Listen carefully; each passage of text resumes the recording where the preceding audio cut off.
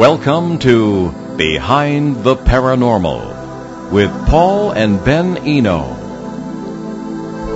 Could there be poltergeists in the wilderness? In all our zany adventures, have we ever actually seen aliens? What really happened to me in Haiti in 1984? Hello, and welcome to the 869th edition of Behind the Paranormal with Paul and Ben Eno. I am Ben, and those diverse questions came from my co-host, partner in Paranormal Adventures, and Dad, Paul. We should really have another alliteration for father. Maybe go in a different language. Papa, maybe. Don't you ever call me Papa. Makes me think of American Tail. Anyway, today we bring you a much-needed open line show, which I don't remember the last time we did one. If you'd like to join us on the show, you can give us a call, 401-766-1240. That's from anywhere. Or email Paul at behindtheparanormal.com, or you can contact us via Facebook, Twitter, or Instagram. We can try. We can attempt to. Joining us once again via Skype is a true sound for sore ears, our favorite guest co-host, Shane Searway. Hey, thanks for having me back, James. All right. Strange time for you, but yeah, very strange.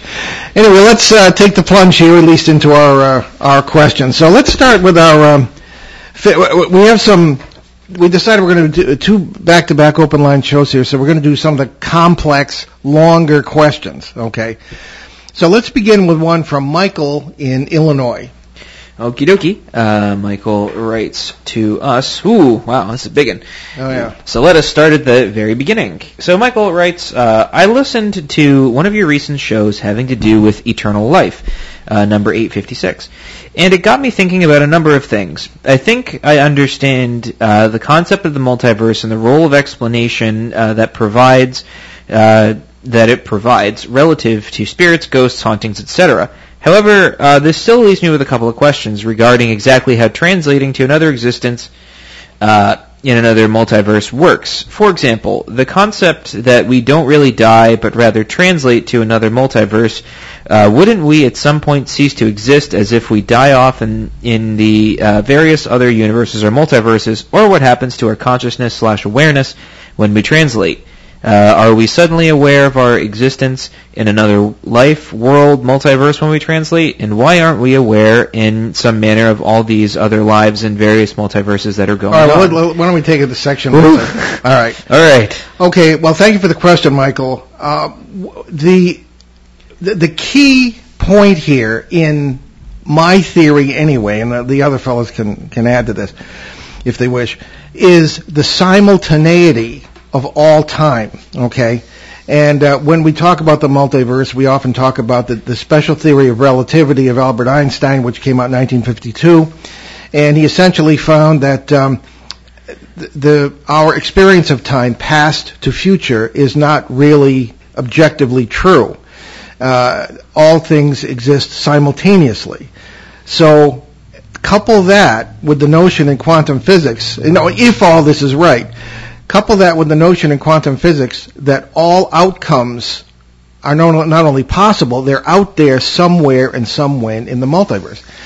So when you translate, and when we use the word translate, we're talking about a word that we use instead of death, simply because death is probably the only thing that is not possible in the multiverse, because there's so many versions or facets, as we call, of you and us and all of us, really kind of one big unity.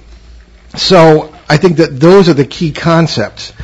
Have I answered that completely, Ben? Because you have that is a good point. I do have it in front of me, and it kind of the question is more. Wouldn't we at some point cease to exist as if we die off in other universes and multiverses? And what happens to our consciousness/awareness when we translate? All right, well, I want to get Shane in on this, but just before that, we have a concept that we call, and these are phenomena that I've observed over the last 50 years, not lately, but the concept of the nexus. And the phenomenon that kind of brought this home to me, again, if these ideas are correct, was the idea of the flashing nexus. People being literally each other and having the experience of that. And there have a number of cases in my last book from various times and places that I investigated and the people I met who actually had this experience. The nexus being the core of our consciousness, maybe all of our, maybe the collective unconscious, as Carl Jung was talking about. So it's always there. Anything that does not have an end in time always exists. Maybe this is how God exists, whatever God may be. You've got the notion that of timelessness. That's everything. If there's no time, can you die? I don't think so. I don't know. Shane, what do you have to say? I know you want to talk about some of this stuff from your own experience, but.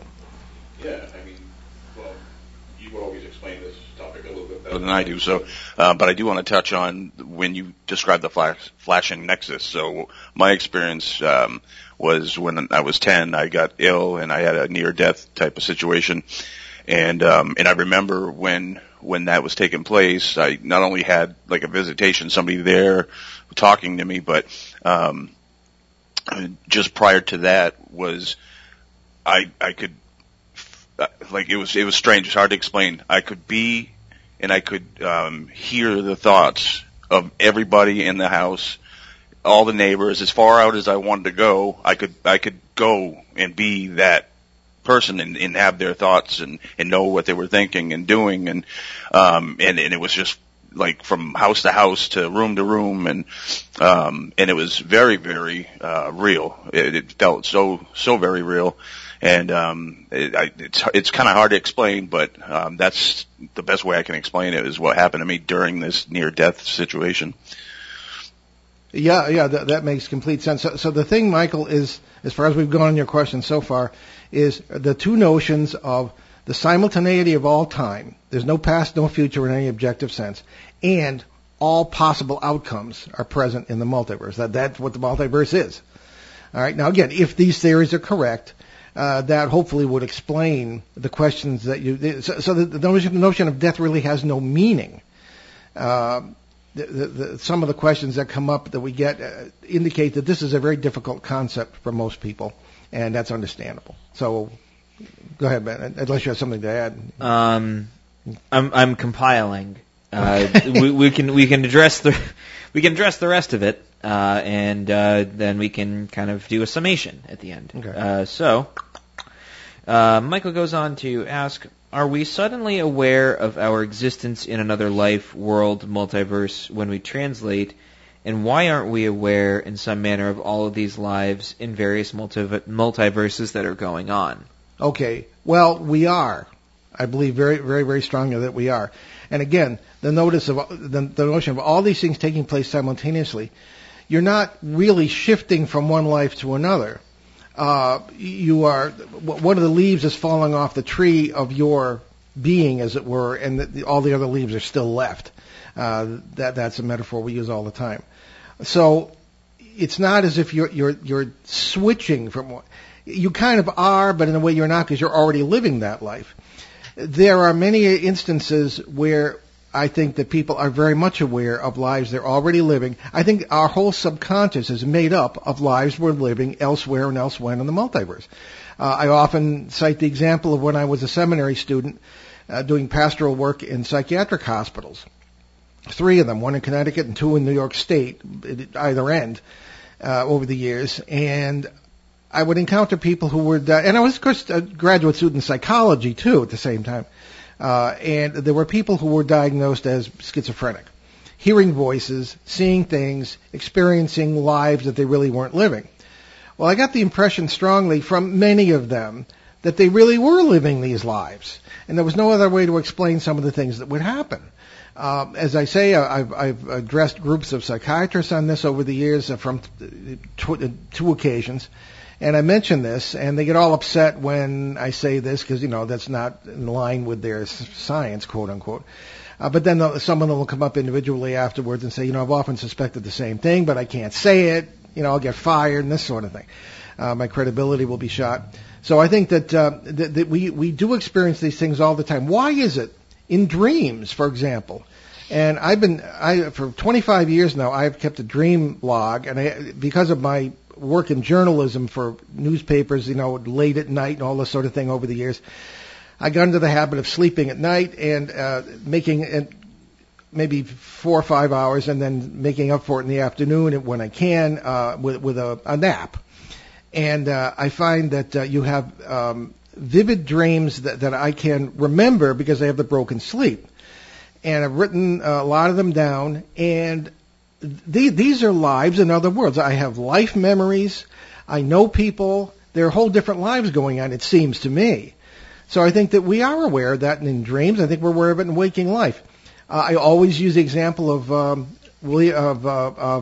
Mozart, for example, who at the age of 4 started writing brilliant piano concerti, and became a prodigy all over Europe, performing before kings, queens, popes, etc. And, a little kid. How would this kid know this if he wasn't aware of a life where he already is doing all that? We don't use the past tense because there isn't any past tense. So these are examples of, yes, we are aware of lives we're living. Trouble is, the society we live in as it is now does not really recognize that. So if you express this, or it comes out in an unbalanced manner, quote unquote, then they'll fill your pockets full of antipsychotic drugs, and you'll be considered maybe schizophrenic, whereas in reality you're more sane than everybody else. So, Ben, Shane? Go ahead, Ben. Sorry, I'm formulating points over here. This is going to be spectacular when it comes out. Well, I'm working on it. I'm trying to kind of work through the very thought complex process here. Yes. I guess take it away, Shane, if you have anything, and then we can move on to the next question.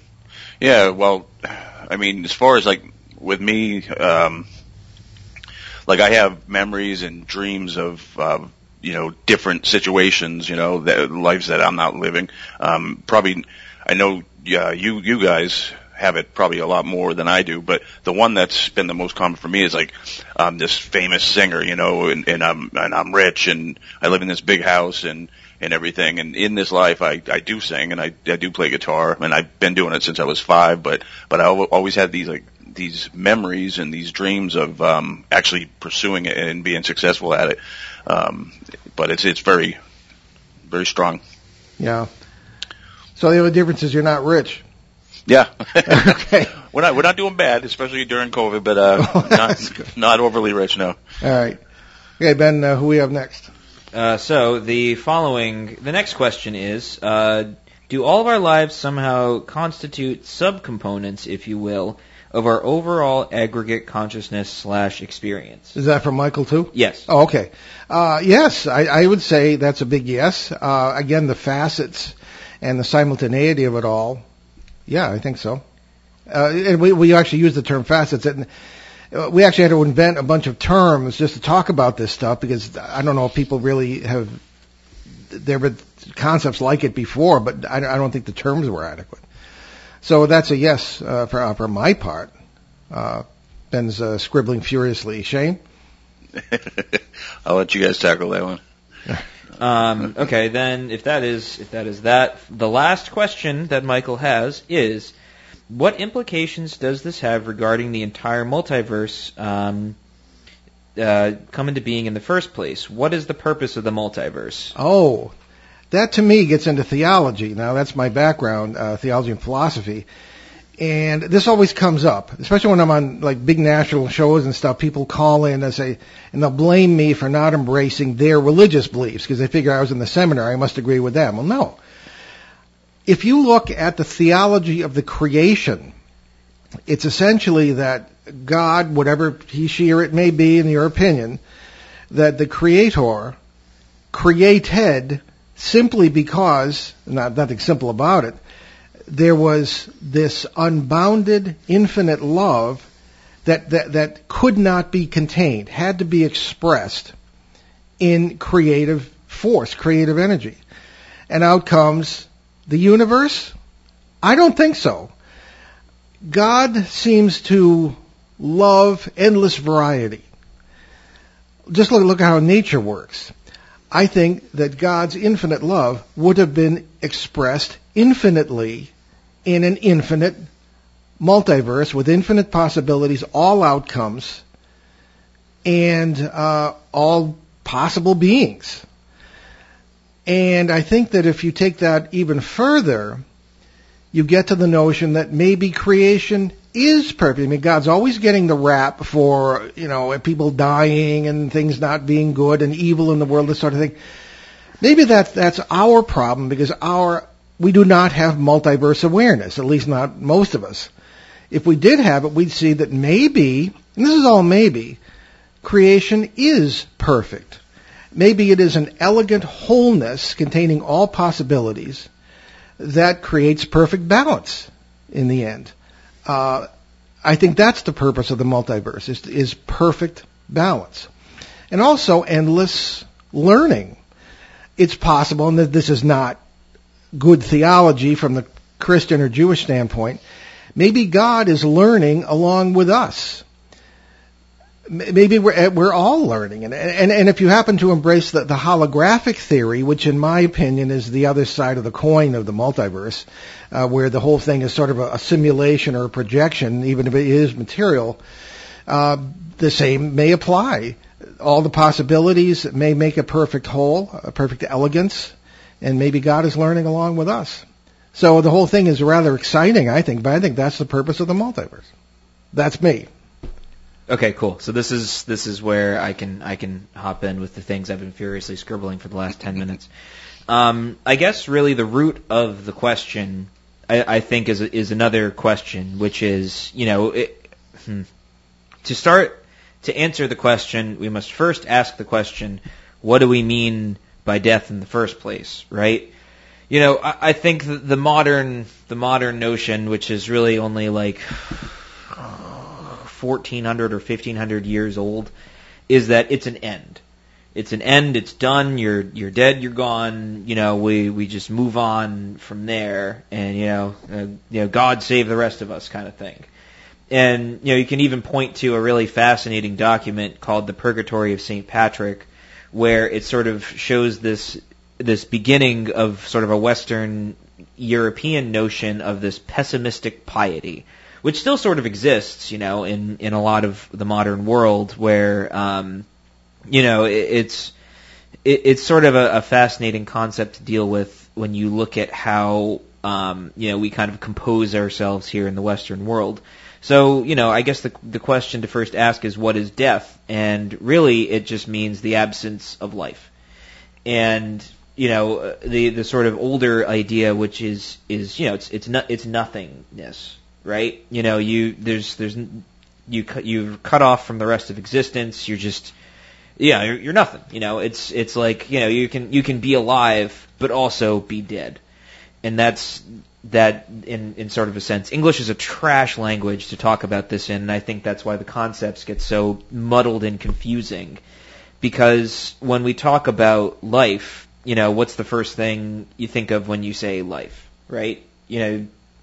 Word association, Father. First thing you think of when I say life? Replication. What about you, Shane? First thing you think of when I say life? I was going to say death. That's the first word that pops in my head. It's not word association. I know. That's the first thing that popped in my head. And that's fair. It's balance. Well, hey, it's an honest answer, and I'll take that. Because, what is the opposite of life but death, right? So if we're all living our lives now, right? So when we explain life is meant to be connection, engagement, attachment, being a community for one another, where we reach out and we pursue life. We seek out attachments for those that are beneficial for them, but also for us. And not in a way of, Plato's idea of, or maybe it was Aristippus? No. I'm blanking on Aristippus was a cynic. Not him. No. Friendships of Use. I want to say it's Plato, but I can't remember off the top of my head. Essentially, I can't either, and I majored in this. Right, exactly. Well, it all gets muddled, but it's all stuff we know anyway, right? Yeah. There are different relationships that we have with different people. And friendships of use are essentially, well, you're only, hanging out with that person because you get something from them or they get something from you. When one pursues life, it's a mutual bond in which you both grow, right? When you think of life, you think replication, you grow. everybody grows if you're pursuing life. It is possible to pursue death by cutting yourself off from everybody, cutting yourself off from yourself, cutting one's ties with the world around them, and kind of being in their own bubble. And I would argue that the definition of death is not so much, oh, well, that guy had a heart attack and croaked, he's gone, dead. I would argue that death is more of a figurative choice and also a symbolic reality. And it's a bunch of $5 words in one to basically say that it's a figurative choice for how you live your life, or how one lives their life, or how a culture lives their life. It's sort of a way that, you make a choice to pursue a certain way of living that negates, replication. It negates pursuing life. Negates unity, as we say. Right. So capital U. Life would be pursuing that unity with, whatever it is. We haven't gotten that far because we're still trying to figure out what death is. Humans have grappled with this question for eons, and I would argue that death is not so much a state of ceasing to exist, but a state of being and a choice of being that way, right? The guy in the casket, what's the first thing that you do at a eulogy? You talk about how great his life was. Or, presumably, hopefully you do.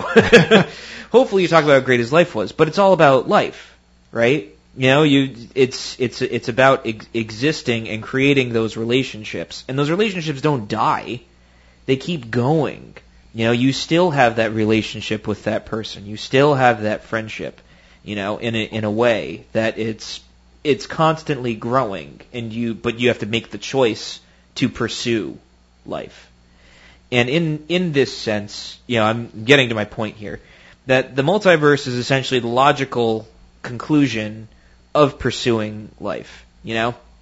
We have, I can't make sense of my subconscious. I don't think any of us really can, because it probably knows better than the rest of us. And in this instance, right, if you make a conscious decision to pursue life, your subconscious will follow, right? It's kind of like, you make your own bed in the multiverse, as we say. And it's this, it's basically a longer, drawn-out version of that. Why does the multiverse exist if this is necessary? Because we constantly, hopefully, pursue life. And we are in the pursuit of existence, right? Not in the sense of, well, I want to be me forever, I'm going to progress. Because that's just, that's instant death. Because you're not caring about the unity. You're not caring about other people or existing and pursuing relationships with others to encourage and grow, themselves and yourself. In this sort of great, sort of weird cosmic mishmash of stuff, in this instance, right? It's sort of a metaphysical sort of existence. And you make that choice of life or death, and that's comes down to the individual. What at the end of the day will you choose? You can change your choice, I believe, but at the end of the day, what do you choose, life or death? And it's not this, hey, I'm going to live life to the fullest. I'm going to crash my car into this guy's house like that. It's not really the whole thing. The whole thing is, doing the best you can to pursue life to better yourself and better others. Because that, at the end of the day, that's really all that matters is, what have you contributed to the unity? And that's my diatribe on what death and life are. All right, Shane? Yeah, I just want to say this because, it's a consideration of mine when thinking about this topic, because you guys explain everything else so well. But so for me, I've had interaction where I've been spoken to, or I've been approached by somebody that was no longer alive in this time, in this life. And they've told me things that pertain to things in this life, that I would later apply or whatever, or find out was accurate. And now I'm not talking about dreams, I'm not talking about during a meditation, I'm talking about them there, like I'm looking at you and they're talking to me and they're giving me information, that pertain to this life, even though they're no longer alive in this life. So that's something when thinking about all this, and I agree with everything you guys say, but I got to keep that in mind too, because there's that crossover, and just like we know those parasites can cross over, it seems to me that some loved ones or others can as well. Yeah. Okay, we're not quite ready for our bottom of the hour break, but I must say that there are a couple of listeners have written in asking that our show reporter from Northern California, who happens to be our cousin Rick Eno, give another report today. So he's going to call in after the bottom of the hour break. But I think that's he's got a new case he'd like to report. I'm excited to hear about it. So let's take our bottom of the hour break. And you're listening to Behind the Paranormal with Paul and Ben Eno and Shane Searway on WOON 1240 AM and 99.5 FM in New England's beautiful Blackstone River Valley. And we will be right back.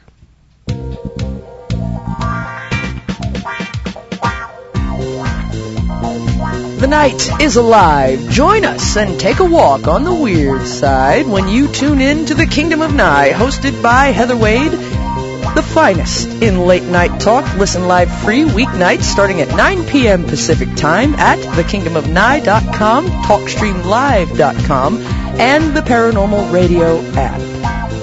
Wanna take a ride? Local and live at 99.5 FM. Okay, and we're back Behind the Paranormal with Paul and Ben Eno with our special guest co-host today, Shane Searway. We're doing open lines on WOON 1240 AM and 99.5 FM in the beautiful Blackstone River Valley of New England, where what is it now, Ben? It's got to be almost 70 or over. According to our thermostat here, it is currently 71.4 degrees. Yeah, that's Fahrenheit, fortunately. No, it's Celsius. That's what? I'm kidding. We'd be burning up. Excuse me. But a week ago we had snow on the ground, so welcome to New England. Exactly. What did Mark Twain once say? That there's no such thing as climate in New England, only weather. Yes. Yeah. Something like that. Yeah. Yeah, we all know that. So we have prophetically talked about our show reporter from Northern California, Rick Eno, calling in, and he has done so. So welcome back to the show, Rick. Oh, thanks, Ben and Paul. Hope you guys are doing well in your 71 degrees because it's 55 here. Oh, no kidding. Lucky. Yeah, you're in the San Fran area, right? Yeah. Okay, so we were happy to see that you have fans on the show. And what's cooking? You said there's a new case going on. What's cooking in Northern California? So we talked about sort of the triangle last couple of times that I was on, and I found this case that I'm working on currently falls within that. I'm going to give you the background on it quickly first, which is Mount Shasta. If anyone knows anything about Mount Shasta, one of the things, it's rumored to be sort of a mystical place. A lot of UFOs are seen there. A lot of crystals come out of Mount Shasta. So this particular case happened in Shasta Trinity National Forest on a fire lookout tower at 7,300 feet. This was on July 19th, 2020, and the entire event took about 3 minutes. But why I found it interesting was because it had a different type of behavior than what was seen in the prior reports that I've had. So basically what happened is the witness was up in the fire tower with two other individuals, and they were camping out. They were hikers. And around 3 a.m. in the morning, the witness woke up and to a bright, very, very, very bright light outside the tower. And they looked across. She looked across the hill, which was about a little over 500 feet, probably 1,000 feet away, and she thought she saw a fire.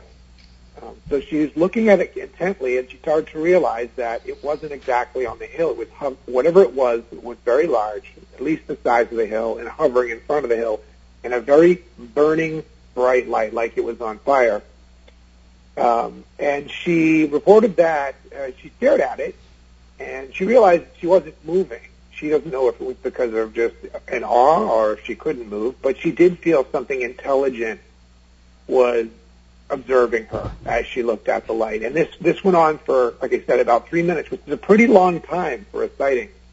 Yeah. And then what happened? Yeah, I mean, I don't usually get them that long,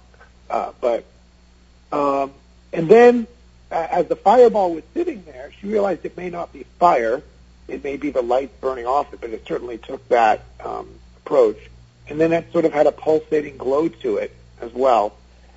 And then all of a sudden, as she was feeling this intelligence sort of wash over her, it didn't fly away. It blinked out, which I haven't had a case like that before. So it just blinked out. I'll put it to the boys in the show right now. Any thoughts on this case? Because I honestly haven't had a case reported like this to me before.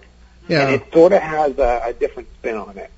Well, we'll turn that over to Shane, because Shane, during our rather spectacular UFO weekend in the Triangle in Pennsylvania in May of 19, weren't the tones you played from Mount Shasta? Yes, they were recorded by SETI, but Mount Shasta is a very, like you said, very strange place. I lecture on strange disappearances where people go missing with no explanation at all. Like, we could be standing next to each other. I look over, you're gone. I never heard you scream. No, I didn't hear anything run up on you. You're just gone. Often, there's been people that were walking a trail in the snow and their footprints just stopped. There's no other footprints leading up to them, like a predator of any sort. It was just like the person was just disappeared, or, just brought up into the sky, or brought somewhere, or, slipped into a portal or something. But there's been a lot of very strange, unexplained disappearances on Mount Shasta. It's a very, very crazy place. So there you have it, Rick, as from the editorial desk here, an assignment to keep your eye out for disappearing people, particularly Mount Shasta. If you don't hear from me, go to Mount Shasta. Okay, well, hopefully that one. Now, that doesn't include you. The reporter never becomes part of the story, or should. I know, it does seem like it warrants a visit, though. There's, the more I hear about the place, the weirder it gets. Yeah. Well, it is locals, No, go ahead, Rick. Go ahead.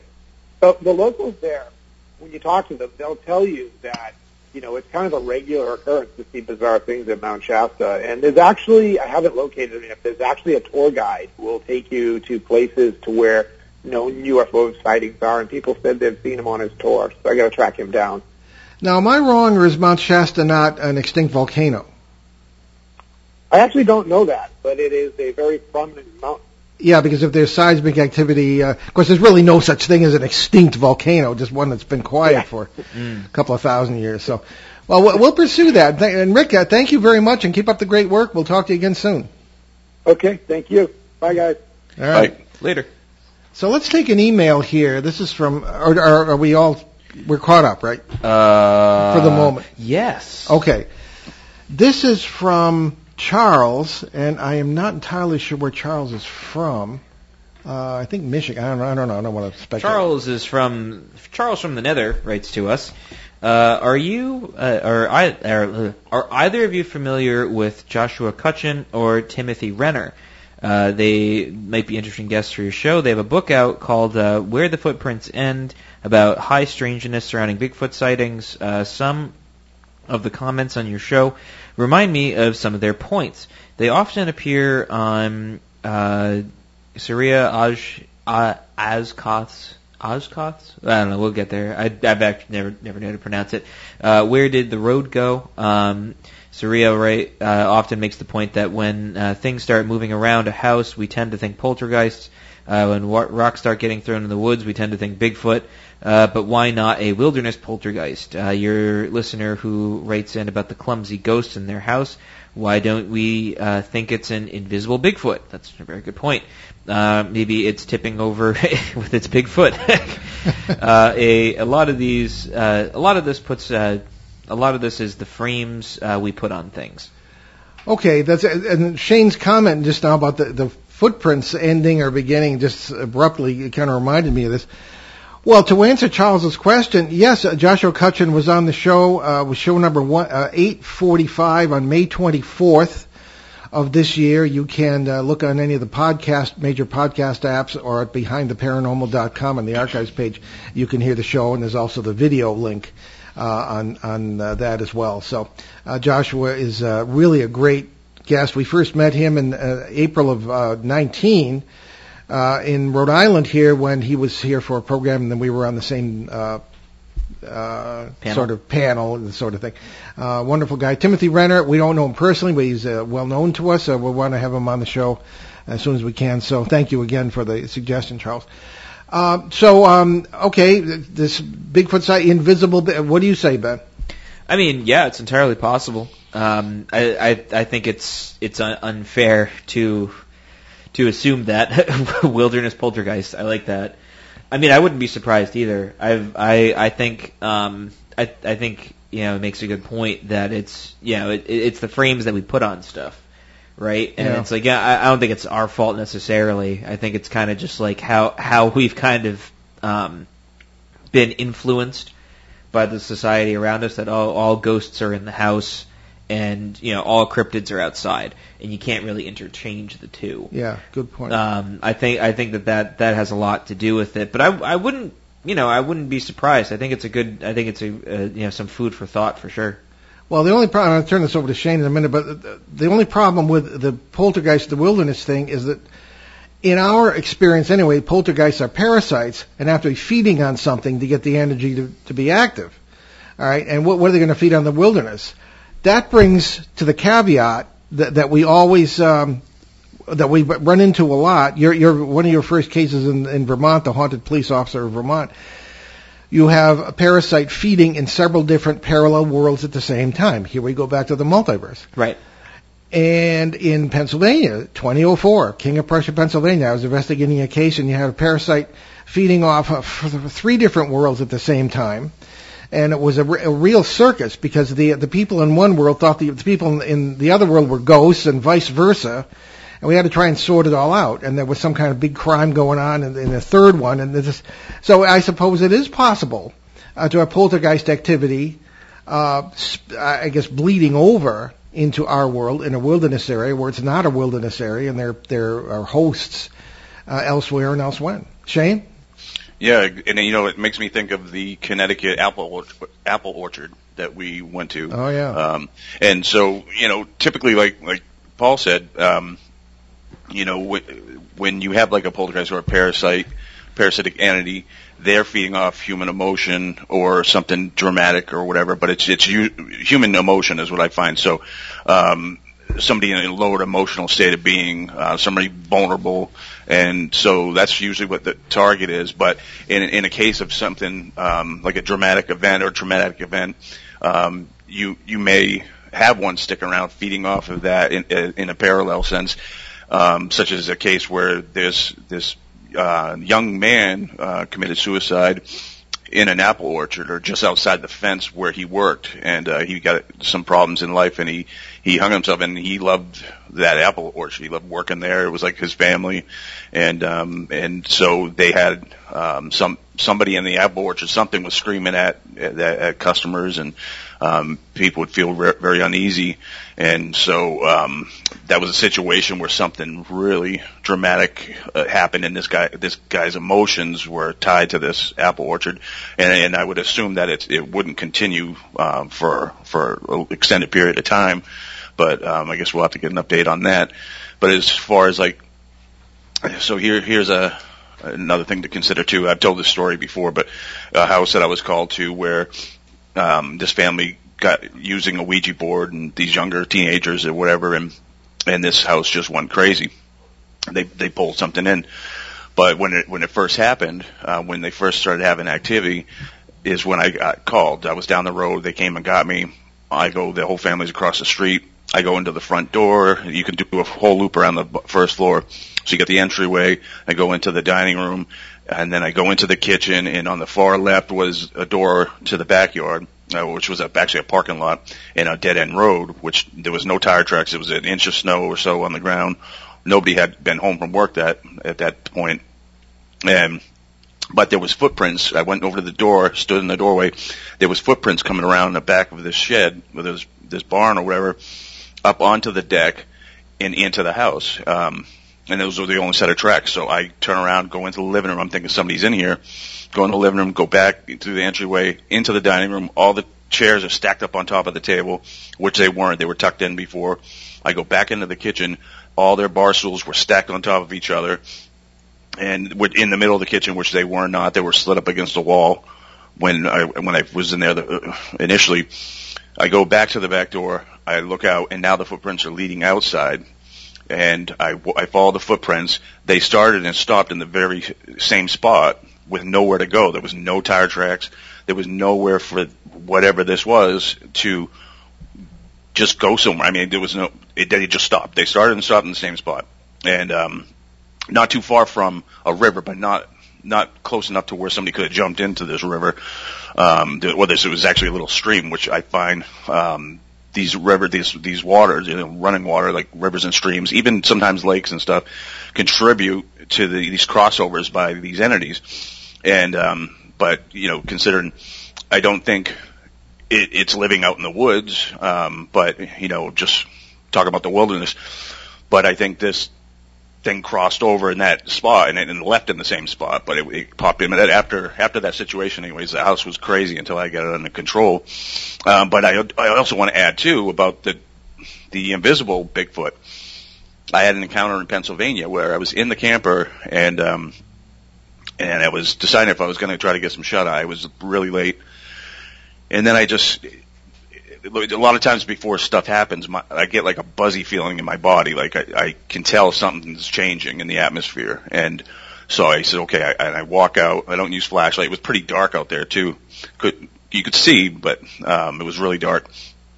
And so I'm facing down that ravine, that little where that little stream is down at the bottom, and I'm facing down there, and I can't see down there, but we saw lights out there, so I'm just watching, and all of a sudden, I just had this feeling like something was behind me, and then I hear like something jump or land behind me. It sounded like boom in the ground. I could feel it in my feet, like they shook the ground, whatever this thing was, and I'm thinking I'm going to turn around, because then I hear like this exhale, like almost like a bull or like a horse or something. And I'm thinking I'm going to turn around. There's going to be like a horse in front of my face because I could hear it breathing, but the breathing was above my head. And I turn around and there was nothing there, but there was something there. I could hear it breathing. I could feel its presence, but I could see the trees and the everything around. But I couldn't see what was there. But I'm telling you right now, there was something there, and I just. We can't have fear in these situations, no matter what it is. All these things seem to prey on that fear, whether it's emotionally, they feed off it that way, or as predators, they'll pounce if they think you're afraid. So I don't get startled, and I just slowly started walking back to the camper like I wasn't alarmed or whatever, but yeah, so there certainly was something there that I could not see at that time. Yeah, I can echo that, because 4 months later and about 300 yards away, I was on top of a hill and had my Bigfoot experience in the Pennsylvania Triangle there. And this is the whole paranormal world never lets me live this down, but I hadn't turned my phone off. And I get out of the truck to get a better look or better picture, and Ben's mom calls. And the whole thing just blasts out over the field, and of course the thing was gone. And so again, there have been a whole line of guests on this show, far more eminent than we are in the cryptid field, saying that these are probably multiversal creatures who have the ability to feed in different worlds and move back and forth. And the First Nations referred to Sasquatch as a shapeshifter, which means coming and going too, among other things. So I think that the invisible Bigfoot idea is rather quite plausible, at least from our own experiences. Ben? Yeah, no, I'd probably echo the same things. I mean, I think really it's kind of the first day of school, and sort of the more observations we get, the more questions there are. But also, it's kind of expanding our understanding of sort of how these creatures function in our sort of reality, right? And I think it's kind of like, we have to really kind of consider everything, because the traditional explanations never really worked, and they still don't really work That's for sure. Especially if it's if it's a flesh and blood creature. How come nobody's ever found a body? Well, actually, that's kind of a dumb question. It's not really dumb. It's because nature tends to make things decompose rather quickly. Otherwise, there'd be bodies strewn all over the place. But there's you don't find really a ton of evidence except for a tuft of hair here and there, and it's the only thing that kind of makes sense is it being a multiversal creature, kind of moving back and forth, and the logic would say that if the multiverse has all sorts of possibilities, then maybe there's all sorts of different types of Sasquatch, different subspecies, maybe some that can have some sort of camouflaging mechanism or something like that, or whatever, or even completely different cryptids that nobody's ever seen before. Oh yeah, we run into them too. Right, exactly. And so the logic would say that it's if you run into one, you're going to run into many different things that are similar to it but different. Yeah. Well, I'll tell you, I had the sighting in Pennsylvania, the one I could see, but then also there's a flap area in Wilton. Paul, you've been there, and so that's Wilton, I was there. New Hampshire. Yes, yeah. Wilton, New Hampshire. Sorry, and so there's a flap area where there's times where it gets really active. I mean, talking UFO sighting, apparitions, all kinds of things, and then it slows down, it stops, it comes back, and but I was up there one time, fresh snow on the ground, not even an inch, like just a dusting. But I'm walking up the path to this area, and I notice these footprints, and they look like big footprints, and it looked like it was searching for something, just like the one that you saw in Pennsylvania. You said it looked like it was looking around for something. Head was bowed, looking for something in the grass, seemingly. Yeah, so these footprints were just moving around in circles, and something was looking for something, and then but they didn't come from anywhere.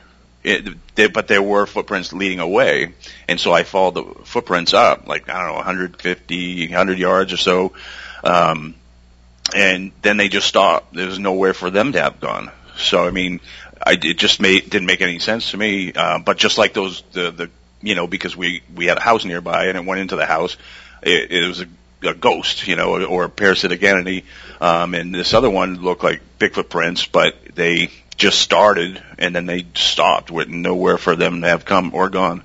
Well, that was like the morning after my sighting, Shane. You and I mapped it out, kind of, and reenacted it. And there was a long line in the grass of something, apparently 2 legs, something very heavy, that had started at one place and stopped at the other. I presumed it turned around when Ben's mom called on the phone. Yeah. And but we had, remember at the meeting that night, the neighborhood meeting, Melissa, who lived in the house on the other side of the field, put her hand up when I talked about the lights in the tree after the Bigfoot sighting, and said that was me and my son, because they had heard something big moving through that field while I was seeing it. So kind of a very interesting situation. But yeah, coming, going, Bigfoot, yeah, why not? So what do we got? Do we have something else from Facebook, Ben? Maybe we have time for one more. We do, I guess. Let's see. Something relatively quick. Well, how about the last one's pretty short? Have you ever seen Aliens? Yeah, that's nice and short. All right. Now, this is from, who's that from again? Jacob in Michigan. Jacob in Michigan. Now, I went back and forth with Jacob on Messenger a couple of times, just to clarify what he exactly was asking, because aliens, people assume that's somebody from another planet, okay? But in our experience, it's parasites and anything that's really completely different from humans that you run into in multiverse work, so to speak. So, I have not, as far as I know, ever seen anything. And he said like Travis Walton saw. Travis Walton, the movie Fire in the Sky and the actual alien abduction in Arizona. Okay, so that was the definition. And Travis Walton is a good friend of ours. I've talked with him many times, long conversations about his experience. And they apparently were, the classic kind of grays and the other kind as well, the taller ones. And I don't think I've never had an experience like that. I did have a missing time experience after the Pennsylvania sightings of May 2019, Shane, that you witnessed yourself. And but I really can't have any saying that I've seen aliens in the Travis Walton sense. However, in dealing with poltergeists, I'm thinking particularly of the Bridgeport poltergeist case of 1974. These things I faced down and had a physical struggle with. These were not only alien, they were physical. All right, and alien in the sense of completely other. I just got the sense of alien. So alien in a broader sense, I don't know about other planets or everything else, but perhaps other worlds in the multiverse sense. And the whole idea of other planets may not even have a full meaning without considering the possibilities of the multiverse. So I know that's my opinion. Ben?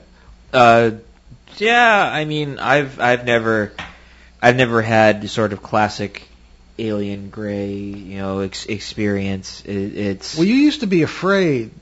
I don't want to bring up something that's going to make you uncomfortable, but when you were younger, Oh, well, Windows just terrified me. Yeah. Well, I think you can kind of blame Watcher in the Woods for that one. Because the old Disney movie. Yeah, I mean, I don't know why. I always kind of had this fear of sleeping near windows, and it's just kind of something I've always sort of had, like, oh, maybe some creature will look in through them or whatever. That was always my logic for why, but never really. To the best of my knowledge, I'll throw that out there. To the best of my knowledge, I have never really had a classic alien abduction type close encounter of the third kind experience. So you haven't thrown away the Travis Walton in the corridor of the spaceship at any point? No, okay. Not that I know of. All right, Shane? Yeah, well, we've both seen strange things in the sky, but right. Yeah. So go ahead. Yeah, I have. It's usually something I don't like talking about publicly, but I have, and so I guess I will. But yeah, since I was real little, I mean, I had the first encounter when I was like 3 or 4, but it was only one episode that I remember. There was just one in my room. I felt something touch my face. I was trying to go to sleep, and I looked up, and there was one in front of me, your typical gray. And then when we moved away. By the time I was 7, in San Antonio, Texas, is when it really started happening a lot. There was always 2 little ones in the room, and sometimes they would just appear. Like I'd be laying in bed and didn't notice them, and all of a sudden they're there. And a lot of times there was a tall one, must be like 7 foot tall, but the tall one was like the boss. They would look back at it. They would put their hands up towards me after they'd get whatever direction, and then I don't remember after that. And that happened over and over and over again. And the strange thing is, the tall one always wore like a purple cloak with a hood. And I talked to Kathleen Martin, from MUFON, and she said she's heard of that as well from others. And because I thought it sounded kind of corny and goofy, but that's what I saw. And then oftentimes I could tell that they were outside, and I'd go over to the window, I'd look outside, and there would be one standing there, and I'd get this feeling like I don't know why. In retrospect, I really want to go out there, and then I don't remember what happens after that. But the next morning, my mother would tell me, "Do you know you tried to walk out of the house last night?" And so I have, and I still have encounters at night, but I don't regularly see them. I know they're there. And what's odd too is they have the same feeling. Like, I'm an empath, and they have the same feel. I get the same feeling from them as I do some of these parasites. They have that same kind of feel about them. And it's kind of strange. Yeah. Okay, well, we're about out of time here, so we'll get to our announcements. And if we didn't get to your questions this week, we have another show next week. We will try to get to them then. So, Ben? There's always time. And speaking of time, our public events, all but one of which have been virtual, seems to be done for this year. But hey, you never know. There's still a couple weeks left in the year. With any luck though, we plan to speak at the New England Parafest on April 10th and 11th. That's in 2021 in Kittery, Maine. We will do a live broadcast of this show with a panel of the speakers on Sunday, April the 11th. More information will be forthcoming. Now, Shane, what's going on with you? Not a whole lot. I got nothing scheduled. I've done a lot of shows, a lot of stuff this year, but I think I'm done till next spring. Okay. Yeah, I'll be on Spaced Out Radio and the Mac Maloney's Military X-Files. I think that's going to be this week, so check those. Okay, well, you can check out our current books and that sort of thing at BehindTheParanormal.com. Lots of recorded shows and videos. Links are there, and we have you check those out. And again, we have over like 900 shows now, including our 4.5-year run on CBS Radio on all the major podcast platforms. So what's in the oven for next week, then? So we got cooking up next week, November 15th. We'll be back with Shane here to bring you the second of 2 back-to-back open line shows to tackle many questions from listeners on all sorts of paranormal subjects as we did today. As it always goes, we never have enough time to answer all the questions, so please be patient. Yes, exactly. And we have questions that go back it's years we're still trying to get to. Yeah. But anyway, don't hesitate to write in. We leave you today with an esoteric thought from none other than Napoleon Bonaparte. There is no such thing as accident. It is fate misnamed. And we have a few more seconds, don't we? Yes, we do. If you'd like, we could count them. No, I think that would be boring. That's probably a terrible idea. So I think we can probably hop into it now. All right. Well, anyway, I'm Paul Eno. And I'm Ben Eno. And I'm Shane Stairway. Thanks for joining us on our cosmic journey, and we'll see you next time on Behind the Paranormal. Return to this radio frequency 167 hours from now for another edition of Behind the Paranormal with Paul and Ben Eno.